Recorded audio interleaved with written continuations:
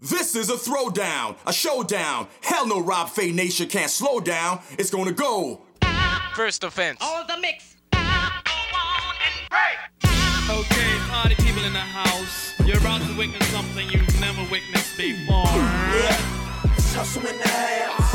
Yeah, it's hustle in the house.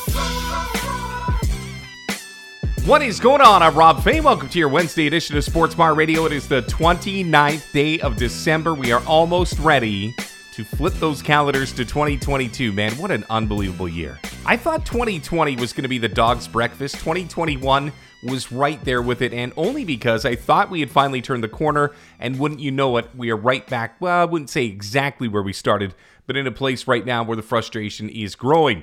The one solace, well, one of a few, but one of the solaces that we've been able to take away from this year is we got to see sport resume. Whether it was the NBA, the NHL, college football, whatever you want to say, we at least got to see it back in some semblance of what it used to be. Major League Baseball got a full 162 games in. The Canadian Football League, although a truncated schedule, was able to get their season in. So everybody, for the most part, was able to get their seasons back. But as we're finding with this new Omicron, I said that right?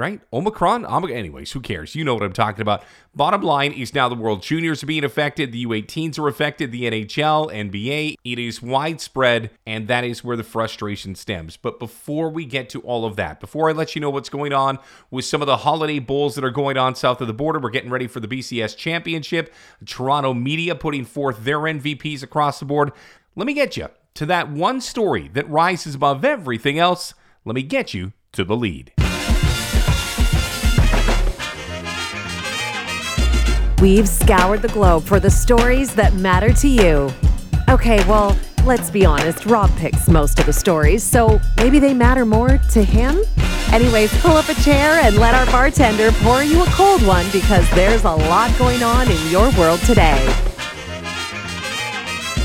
So it came out yesterday that John Madden, the great football mind, passes away unexpectedly at the age of 85. A life well lived. And when you think back to what John Madden was to generations of football fans, I mean, think about it. The older generation knows him as the player and as the Super Bowl winning coach with the Los Angeles/Oakland Raiders. And then you think of the next generation that got used to him as a broadcaster, the proverbial voice of Sunday with Pat Summerall and in some instances Al Michaels. And then to a younger generation who knew him as the name and the voice behind one of the greatest games, if not the greatest game, that Electronic Arts EA Sports has ever put forward in Madden football. There are so many roads traveled by the great John Madden. That's before you get into his public speaking, everything that he did with commercials on television. A really larger-than-life personality. I mean, just listen to the voice. It just feels like home. Noticed Pat Troy Aikman's trying to grow a beard, and he just can't do it. I mean, you know, the blonde-haired guys, a lot of them have trouble, but I can't even.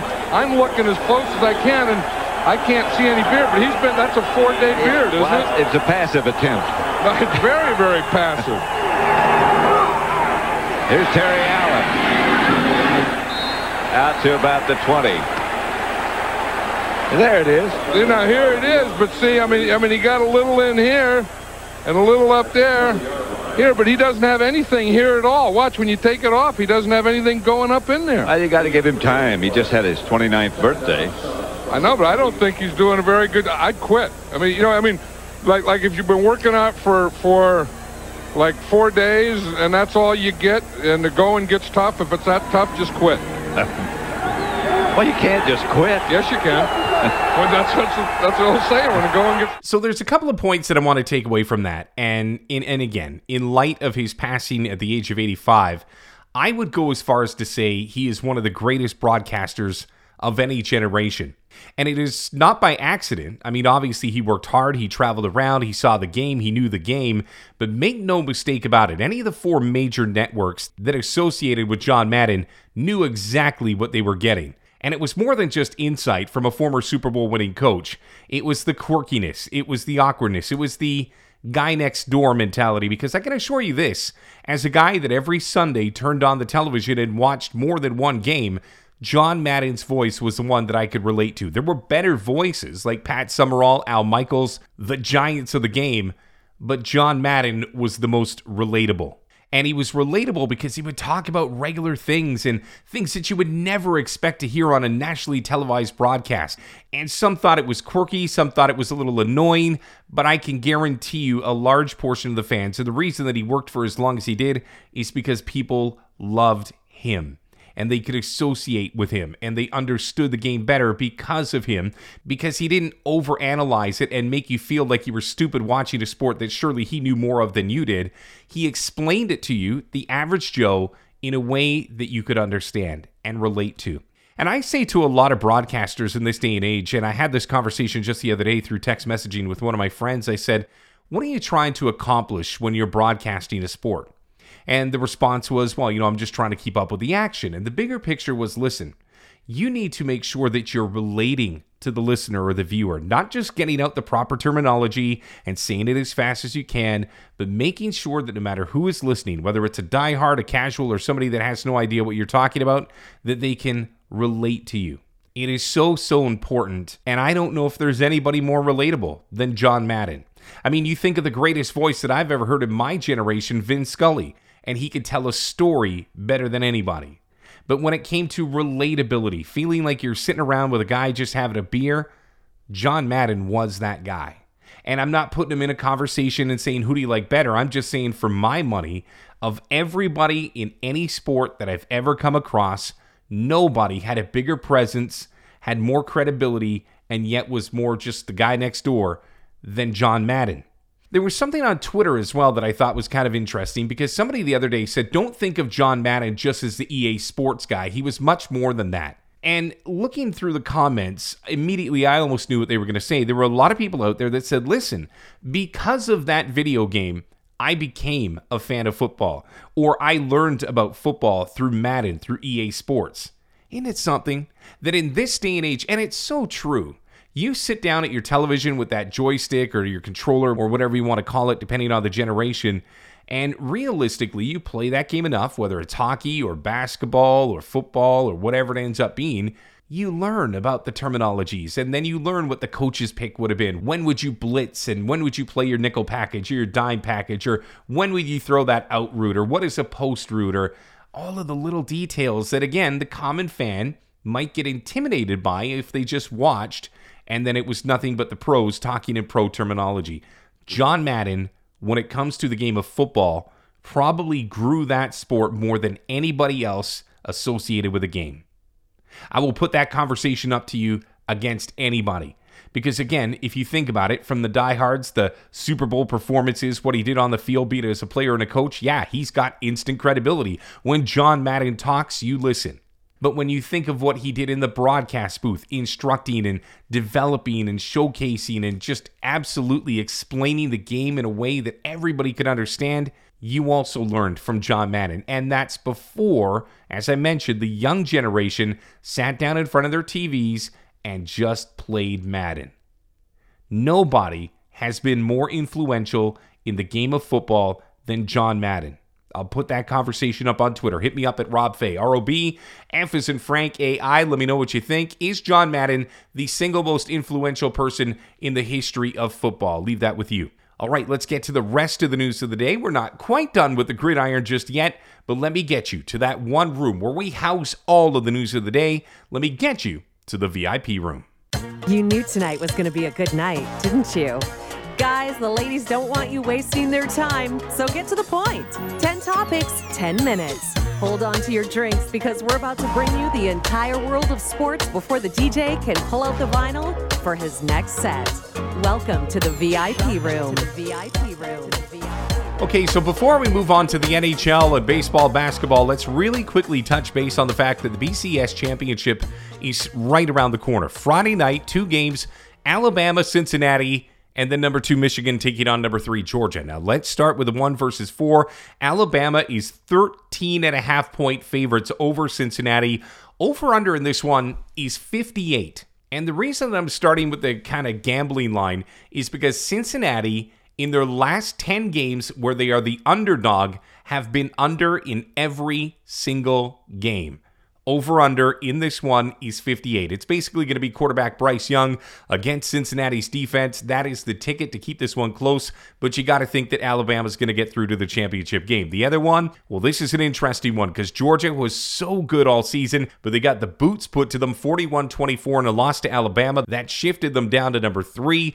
Michigan has been running wild. They have averaged nearly 48 points over their past 3 games. So what does this one come down to? Michigan's run against the Dogs' defense. Georgia is a 7-point favorite in this game, but it could go either way considering how hot Michigan is running. Over-under in that one is 44.5. It was 43 for the early part of this week, but that has gotten a little bit of a bump. But again, you got to think that these two teams are going to go over in that one. Closer to home, Pac-12, Oregon 10-3, getting ready to take on Oklahoma 10-2. The Ducks are 7-point favorites. The over-under in this one is 63. Bob Stoops back in the fold for the Sooners. Oregon looking to finish with an 11-win season. And again, the over-under in this one is 63.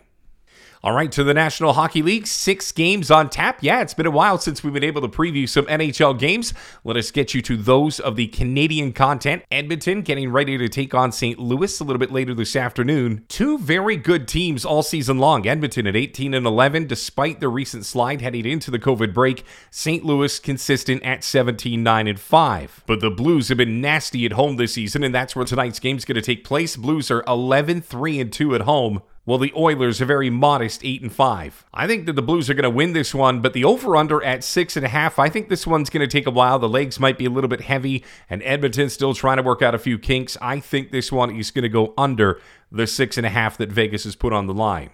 Vancouver in Anaheim. And as good as it's been for the Vancouver Canucks heading into the break, 6 games in a row, 6-0 under Bruce Boudreau.